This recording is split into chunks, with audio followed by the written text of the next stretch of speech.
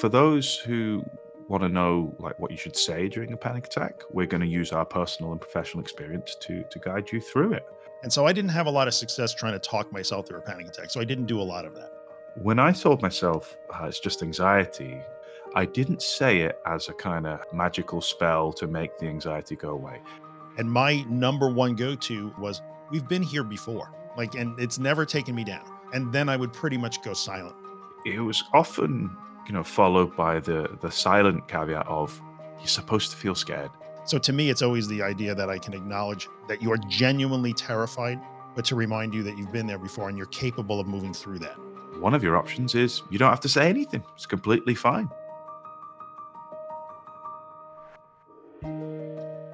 Welcome to the Disordered Podcast. This is episode 7. And the title of this episode is named after a question that both Drew and I received. Ollie asks, how to talk to yourself during a panic attack, or what should you say during a panic attack? And what a great episode title that follows on from our last episode. My name's Joshua Fletcher, also known as Anxiety Josh, and I'm a psychotherapist who specializes in anxiety based in the UK. And I am Drew Linsalata. I am a graduate student in clinical mental health counseling, a therapist in training in the US and the state of New York, and the co-host of Disordered with Anxiety Josh. Yeah, disordered hosts, disordered podcast, disordered content. It all fits together, man. Yeah, but it all fits together. Yeah, I like that. Yeah. First of all, before we get into this episode, I think it's quite helpful to listen to the previous episode if you haven't, because this is kind of a part 2.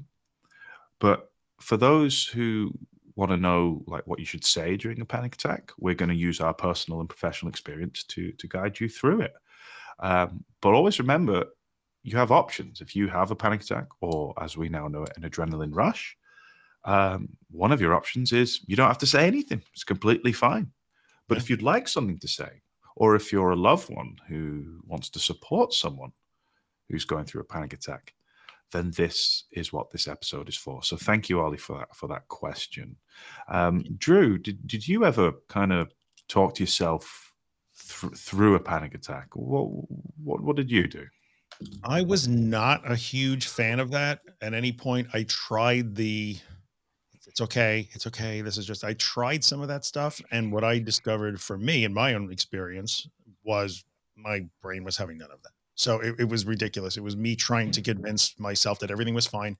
And it's okay to say that it's not fine. You're really uncomfortable and really afraid. And so I didn't have a lot of success trying to talk myself through a panic attack. So I didn't do a lot of that. Just my brain was not having any of it. It's not fine. Because it's really interesting because like I only initially when I started out, and to remind myself of the psychoeducation, when I was having a panic attack or an anxiety attack or an adrenaline flood, I would actually say this is just anxiety. I think it did help me. I didn't say it, and this is a very strong disclaimer, and you must remember this if you're listening. I didn't say it as a kind of Harry Potter magical spell to make the anxiety go away. It wasn't a compulsive behavior like, oh, this is just anxiety, and then I 2 seconds later check if the anxiety is gone, and oh yeah, I've got my magic word, it's gone. No. When I told myself it's just anxiety, it was often, followed by the silent caveat of you're supposed to feel scared. It's just anxiety. You're supposed to feel scared. You can leave it alone. This will pass. I know we were discussing before the episode. It was a bit like we have different kind of opinions on that, which is great because whatever works for you works for you. This too shall pass. Yeah, it's a bit of a cliche now, particularly in social media, but I kind of use that too. It's just anxiety. This too will pass, and then the nerdy kind of, because your threat response can only maintain this amount of adrenaline or whatever, just to remind myself of factual stuff as well. And being kind, which is what we can kind of look at in this one. So what did you do during a panic attack? Well, I just to kind of piggyback on that, this too shall pass thing. I know I pick on that a lot, but I kind of used a similar framing statement. To me, I didn't really call it self-talk or talking myself through. I would think of them as, now in retrospect, I could say what I was really doing was framing statements. And my number one go-to, like you saying, this is just anxiety, was we've been here before. And I would say that not out loud, meant, Oh, I like that. silently to myself. I would say we've been here before in an almost defiant kind of way. We've done this before. Like, and it's never taken me down. And then I would pretty much go silent for the most part with that occasional reminder. We've done this before. You know what to do. Shall we frame then our own? So to answer Ollie's question, or to anyone who's tuned in and wants to help themselves during a panic attack or Mm, help a loved one. So remember to kind of bookmark this mm. this episode or remember where we're at. Drew and I will take it in turns. We will describe what we did Sure. during an anxiety attack. Now, we'll set the scene. I'm going to challenge you first, Drew. You can go first. I'm going to cowardly learn from your mistakes and add to them, which is great. So me and Craig the critic will be watching. You remember Craig the critic? He's Craig the always critic. watching. It's Craig the critic. Yeah, and we will be Craig here the watching. critic. Gotta chime in, man. You didn't hear me the first time. I'm coming back the second time. Craig, whatever your name is. Yeah, so here's the scenario, Drew. So I am at a holiday camp. I'm with my family, and suddenly I have a huge adrenaline rush. I have this sense of doom, this dread. I have the urge to just rush home, pack everyone in the car, go home, or dial my safe person who is currently not with me, or immediately rush to some kind of safety, or run back to my room, start Googling. I feel like something awful is going to happen. I mean, I'm actually even convinced that I should ring 911 or 999 because I feel like something awful is going to happen. I have had this feeling before, but my heart's pounding. I feel spaced out and everything's bright, and I just feel like something awful is going to happen. Yeah. What would you say to me? It's a really good question. I think the main thing that I would do in that situation is to remind you, because we talked in the last episode how like our logical, rational brain goes offline in that situation. I would remind you that you've been there before. This has happened before. It's not the first time. And I would acknowledge that I know you're really afraid right now. And I know you're really scared and it feels like something is really wrong, but there never is something really wrong. And even if there was, you would know the difference. And I know that you can get through this if you just let it be there. I'll sit with you, but I know you can do this if you could just let it be. But I know how scary it is. So to me, it's always the idea that I can acknowledge that you are genuinely terrified in that moment, but to remind you that you've been there before and you're capable of moving through that to the other side. Oh, you're capable. You've been Yeah, here before. This is nothing new. No, yeah, you've been here Yeah. before. Oh, I like that. Oh, I've got to follow that one. That's a good one. Good. Do you want to give me a? Oh no, give yourself a round of applause for that one. Actually, Yeah, we've got that button. Yeah. Good job, Drew. Well done. Our studio audience there really studio appreciate audience film before a live audience. Okay, so I will give you a scenario. So now we are out and about. I come to the UK and we are hanging out in Manchester, the thriving metropolis that it is. Oh, and yeah. I know that you do this anxiety thing because you're called anxiety, Josh, but I've never had a panic attack before. I don't know. It's so foreign to me. Cool. Whatever you do is great. And I have my first panic attack, probably because you're doing open mic and it's so poorly done that I'm overwhelmed. But so I'm kidding. Getting a dig. No, but and suddenly I start to feel all the feelings. I'm depersonalized and it feels weird and I don't know what it is. And I'm getting more and more afraid and my heart is pounding and suddenly it feels like I can't breathe and I'm sweating and the place feels like it's caving in on me and I just want to run. And I don't know what this is. And I tell you that maybe there's a problem here. I got to get some help. Something is wrong with me. What would you tell me? It's a good one. I would say, let me guess, something feels like something awful is about to happen now. And you probably feel a lot different to everyone around you. And the normalcy of everything is exacerbating your feelings of terror. You're probably having loads of scary racing what if thoughts, like what if I go crazy? What if I pass out? What if I have a heart attack or embarrass myself in front of everyone? And what if just something awful is about to happen? Now you're probably thinking, oh, I'll try and get in your frame of reference here. You're probably thinking, what are these strange symptoms? Have I broken my brain? Everything feels weird. And you'll need to have the urge to run away. Now, that's okay. This is just adrenaline. It's the same thing that you have on a roller coaster. It's the same thing you have for a first date. It's the same thing before, your nervous medical appointment. But it's just happening at a disordered time. Mm. It's just happening here because you've probably been stressed recently and your threat response is just decided now. When you've relaxed, because anxiety hates any threat to hypervigilance. You've relaxed here at the open mic, watching me absolutely nail my poetry. And that's absolutely normal. You don't need to fear it. So try not to run away. It's okay to have a dry throat. You'll have a drink in a minute. It's okay. And actually, yeah, this always passes. All feelings are transient. The adrenaline will pump through. And if you don't avoid, you'll feel bloody brilliant. There's nothing wrong with you. You can do this. All this is actually very normal. It doesn't feel normal, and it doesn't feel. When you look around you, everyone's relaxed. They look relaxed. They're drinking their Tom Collins and their whiskey sours, and they're laughing and engaged with what's going on stage. What you're still experiencing is normal. So sit here. Don't you dare move. Get out of that seat and I'll knock you out. What are you doing? Oh my God, I suddenly turned abusive. No, but that's what I could. Yeah. That was really good. That totally gets the standing ovation. That was very good. Because I can tell you from my own personal experience, if you had been there the first time I ever had a panic attack and told me those things, we would probably not be sitting here right now. Because that would have made all the difference in the world.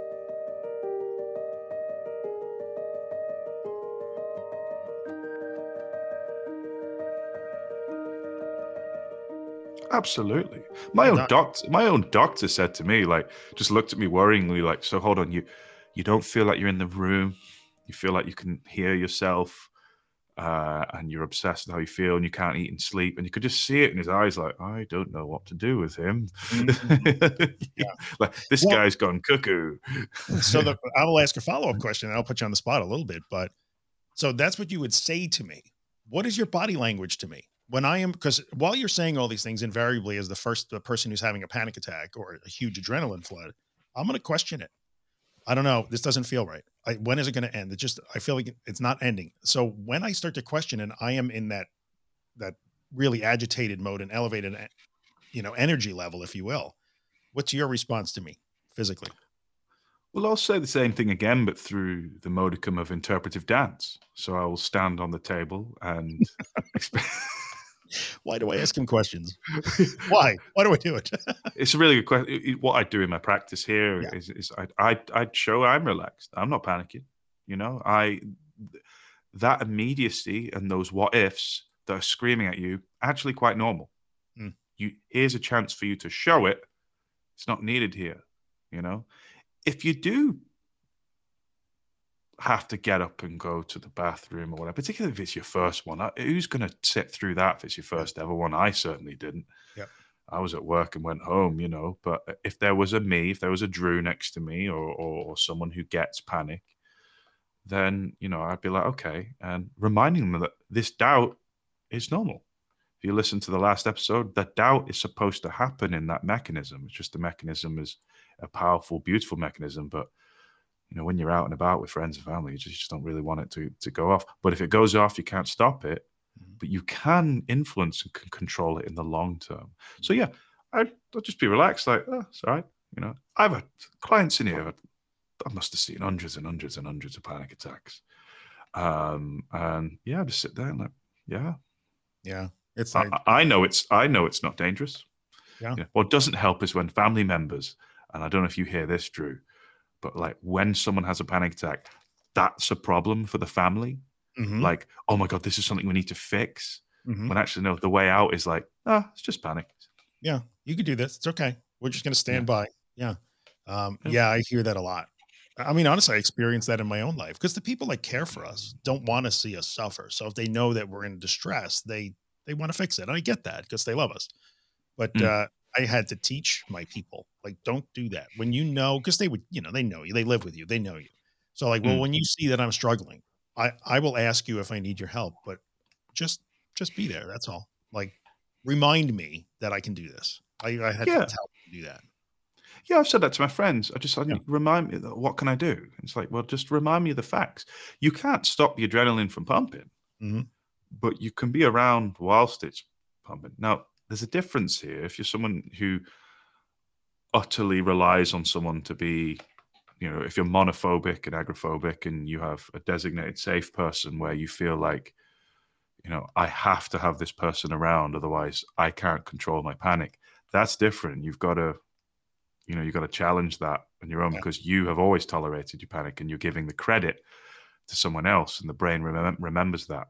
Can't wait to do an episode on giving credit. I love that one. But in general, it's just know, and if you're a loved one who's supporting someone, like, this is good one for me. This is just adrenaline. This is just cortisol. But what about the racing thoughts? Adrenaline, cortisol, and your brain trying to work out where the threat is. It's trying to help you. It's okay. It will pass. Yeah, but my chest feels really tight and my heart's fluttering. Yeah, because your posture's going. Your adrenaline needs an outlet, and that's okay. Oh, but I feel sick, like I'm going to throw up. It's like, well, most people who get anxious don't throw up, but even if you do, it's not the end of the world, is it? No one really cares. Yeah, but I'm sweating, or it feels so real. Yeah, that's the Yeah. response. That's what it's supposed to do. Yeah. Yeah. It's just doing what it's supposed to do. But so what can you say? These are the things that we would say to you if you were with us. But if you were in the middle of a panic attack, you would hear these things from Josh and I. And I think it applies because then you could take those things and apply them to yourself. So if Josh and I are not with you, which odds are we are not going to be if you experience a panic attack, then you, how you do wouldn't you want us stood in your garden. That'd be weird. Yeah, that would be weird. On standby, ready to go at all times in a little like one man tent. That would be expensive. I would not pay for that. We are available for hire, by the way. So, But I think now, how do you apply that? And we start to get into like, well, what is the role of this self talk, if you will, the words that you use? What is it accomplishing? We're always really careful to make sure that everybody's aware. Oh, Copper just walked in. Everybody's that everyone is aware that this is not meant to stop it. It is not supposed to be a shield. It's not supposed to immediately kill the panic attack dead in its tracks. None of that. It doesn't do that. So what does it do is the question. Yeah. To help you. Now, mentioned at the start, like, another option is don't say anything. It's going to pass either way. I get to a point now if I have an adrenaline rush, which is rare, but if I do, I just don't really say anything. It's like, I don't even tell the person I'm with or whatever. If it's a particularly like emotional one, because we have other emotions other than panic and anxiety. If I'm feeling emotional and going through stress and I'm going through a lot of hard stuff, and if you're listening at home and then you're having an anxiety attack, completely okay. To just be like, actually, I just need a bit of human connection right now. The last thing I kind of needed was an anxiety attack, panic attack, or whatever. And yeah, but also my child's unwell, work's horrible, I'm behind on stuff, I've probably got a cold myself, I'm grieving, I'm having relationship issues, whatever. It's okay to be like, you know what, I'm not going to nail this stuff that Drew and Josh talk about all the time. And I would do that even now, if I'm going for a lot and then suddenly I have that, I'd be like, yeah. But in general, I'm lucky it doesn't really happen much nowadays. But yeah. Yeah. And so as long as you use some of those words that we're talking about, if you want to apply them to yourself or whatever it is. And I like when you said you don't have to say anything. There's no right or wrong in this, really. And in the end, do the words that you choose, what is your intention in choosing those words? What are you hoping that they will accomplish? And are the words that you were either being told by your loved one or somebody like that, or that you're saying to yourself, are they informing action? Because I like to think of it as, being on a plane, and, I'm not a huge fan of being on a plane either, but when I get really nervous, I look to the flight attendants, to the flight crew. If they're not nervous, then that tells me that I don't have, it's okay. I'm nervous, but like, well, they seem all right. So I'm going to take my cue from that. So that in a way, I use that as sort of my framing thing. Like, oh, the flight attendant is looking fine. He's just doing his job and smiling and talking while I'm nervous. So I will Mm. follow that lead and let that inform my actions. Yeah. So my self-talk will inform my actions. We've been here before. We know what this is. It's going to be scary. Now, what can I do? Yeah. Yeah. It's important. I think it's why, particularly with flying anxiety, I can't stand flying, but I will use that as my challenge for this year. Is that it's good to do something when you're anxious, but it's hard when you're sat in a seat with not much to do. That's why it's so good to where your focus goes. So return to this: what can you do or say during a panic attack? Actually, focusing on your own words sometimes. Not as magical thinking again. And I know I'm repeating myself, but like. Focusing on my magical words to make the anxiety go away. No, it will go away regardless. It will pass regardless. But just like for me, I remember at my worst, but starting to get better, I'd be like, see, same thing again. Look, my muscles are twitching. Oh, look, I've got dry mouth. Oh, I've got eye floaters. Oh, my tinnitus is louder than usual. Oh, I feel like this dread and like Drew says, it's nothing new. But just talking that out loud, and then I'd actually coach myself and be like, right, well, what would non-anxious you do right now?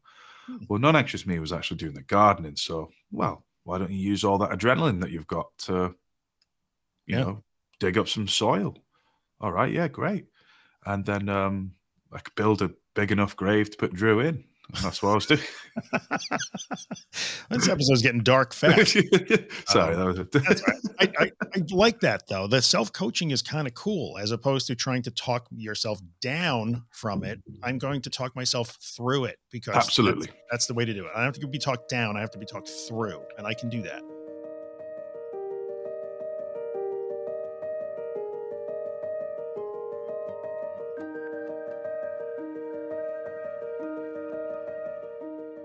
Yeah, but don't do it like Craig the Critic. So what would Craig the Critic say when you were having panic? Craig the Critic, to me, the biggest issue with Craig the Critic when he shows up is you can't do this. You can't handle it, which is a thing that I hear echoed again. I know you do too in your audience. But it just feels like I can't handle it. And that's the inner critic sometimes chiming in like you're weak. You've never been able to handle it. Or maybe you've been told you're weak, unfortunately. You've had experiences in your past that have taught you that you're weak and incapable and you can't do anything and you ruin everything. That stuff can chime in really hard because you're literally doing a very difficult thing by choosing to move through that panic as opposed to away from it or around it. And if Craig the Critic shows up and reminds you that you are generally not a capable person, that makes it even harder. Yeah. And if you're someone who's listened to or read our books, or Claire Weeks or whatever, and you're someone who's confident that you know the literature, Craig the Critic, even better then, because you might have a panic attack, an adrenaline rush, and all week you might have been prepared for it and stuff, but you're not going to do it perfectly, and you're going to do a few things, and Craig the Critic will be like, see, there's evidence that you can't do it. Yep. You've read all the books and you can't do it. Craig the Critic is an abhorrent person, and you've got to realize that he just talks nonsense, and he will always be a feature throughout this podcast because he always has an opinion. Just remember, his opinion sucks. It doesn't mean anything, and actually he's often wrong. He's just exacerbating these kind of things. So yeah, just if you get through the anxiety attack and you've tried to do it in a way that is going to help your brain, actually your brain would have rewired a bit anyway, whether you did it perfectly or not. An example is I had a client once who was afraid, again, I'll use a park analogy, just an example, where they go into the park and they walk in for 2 minutes, then they run home, but then they walk in for 5 minutes and then run home. Well, by walking in that park for 5 minutes, you've rewired your brain a bit more than for 2 minutes. For someone who went to a party and had a panic attack and went home, well, that person, went to another party, had a panic attack, but instead of going home, they kind of just took themselves off to the bathroom a bit. Okay, that's not, what we'd advise to do immediately, but you've already wired your brain to teach them that actually, you don't need to run home. Mhm. You've actually localized your kind of area, and you're on your way. So be careful. Craig the Craig will try and criticize you. Also, just emotionally, when people have anxiety attacks, it can dredge up really horrible critic from our past. Maybe it's the Yeah. voice of someone who's been nasty to you or whatever, and it will intermingle with all those what ifs. And again, especially that's the time to ignore him. Yeah, I think in a way it's an interesting sort of adjunct topic. What do you say after a panic attack is almost as important as what you say during, because that's the time that I find that the critic comes out the loudest. Absolutely. And I hear people will ask me things like, "Well, I still felt like I wanted to run." Okay, but that's not failure. You don't get to control that feeling. But what did you run? No, but clear, I must be missing something because I still felt that. And Yeah. that's the critic coming out. Like, I must be missing something because I didn't eradicate it and feel great about my panic attack. Like, well, who told you that you're supposed to do that? That's not Yeah, fair. absolutely. Yeah. So it's important. Anyway, we've said a lot of words about not saying words. And I think sometimes people will be a little surprised, like, wait, they didn't give me coping statements and they didn't give me, but we kind of did. That's all right. We can't wait to read our podcast reviews and be like, these two are laden with hypocrisy. And we hope you've got a lot from this episode. As usual, we like to ask questions and not ask, read out questions that we've been Sure. asked. Yeah. And share some did it anyways. I'd like to start with a did it anyway, if that's okay, Drew. Yeah, let's do it. Sure. In the last episode, we had a did it anyway that involved Brighton. And I have another one that involves Brighton. Back to Now, Brighton. Yeah, absolutely. Just coincidence. Hey, Josh, I wanted to share that I have had a fear of the London Underground for years. So did I. If you're going to do exposures, London Underground is perfect. Even trains are a big thing for me, especially if I don't have a seat booked. I went to Brighton the other weekend, got on 2 trains, and got on the Underground, shaking like a leaf. But, hashtag, I did it anyway. I love that stuff. I did it while shaking like a leaf. You Yeah. did it with the adrenaline pumping, and you went to Brighton, which apparently is where all the success stories end up. So, Clearly, anybody who's listening, go to Brighton because clearly Yeah. you get better there. Yeah, I wish I had the known. end goal is Brighton, apparently. Yeah, We had no idea. Nice one. Superb. job. Well done. Do they ever give them a round of applause? An absolute round of applause for another trip to Brighton and for the Thanks, good people. studio of Brighton. audience. Absolutely. Thank you. So, my did it anyway. As usual, will come into my Facebook group, and I love this one, especially because of the way it ends. And this person said, "Wait, where is it? Here it is. Went to the Hard Rock Casino. I won't say where for anonymity. Went to the Hard Rock Casino. It was crowded and very loud. My heart was pounding, legs shaking, and I was very dizzy. But I did it. Stayed for about 2 hours, and even won $50. Now, come on." Not only did this person did it, she did it anyway. She actually walked out $50 richer than she walked in. That's winning. that's winning all day long. amazing. Right I mean, 100%. we're not endorsing the fact that there's money to be gained by going through exposures, but well done. It sounds like it was super deserved. That I Sure. absolutely love it. If you can find a way to monetize your exposures, you are 100% ahead of the game. So brilliant. I've got a good question Sure. from a listener. Well, the listener and Instagram follower. And this is from Scott. And Scott says, yeah, I'm doing all right with my anxiety and panic attacks. However, how do you manage it when you're in a job situation where panic attacks are actually seen as weak, where there is a stigma and taboo by the people that pay me that believe panic and mental health stuff is weak? I thought that's a really good question. Where do we start with that, Drew? And that's its own. That could be a whole series of podcasts right there. This is a tough one because, and maybe it's not the answer that Scott would want. And good question, Scott. But we don't get to control. This is a very stoic philosophy kind of answer here. We don't get to control that, unfortunately. And we can all work together and try to pool our efforts and support each other and try to eliminate that stigma and educate people. We should all be doing that. And I think that's part of what Josh and I do. But we don't get to control what other people think. So this is a classic example to me of the idea that like, well, I will tolerate the physical sensations of the, say the anxiety attack or the panic attack, or I will tolerate the discomfort of DPDR or whatever, but I can't tolerate the discomfort caused by the judgment of others. Mm. And that's a line in the sand that I understand that might have real world consequences of your job performance or your assignments or even keeping the job or your compensation level. But no matter what happens, we come back to like, well, I can handle that. I will handle it if I have to handle it. I don't like it. Maybe I will say something to that person and try to educate them or speak up for myself, but we don't get to control their response. All we can Mm. do is control how we respond to their response. That's very esoteric, I think, but I think it's germane. What do you think? Yeah. Yeah, I think I would add, like, sometimes you've got to play the game. We are in the real world. Some people are judgmental.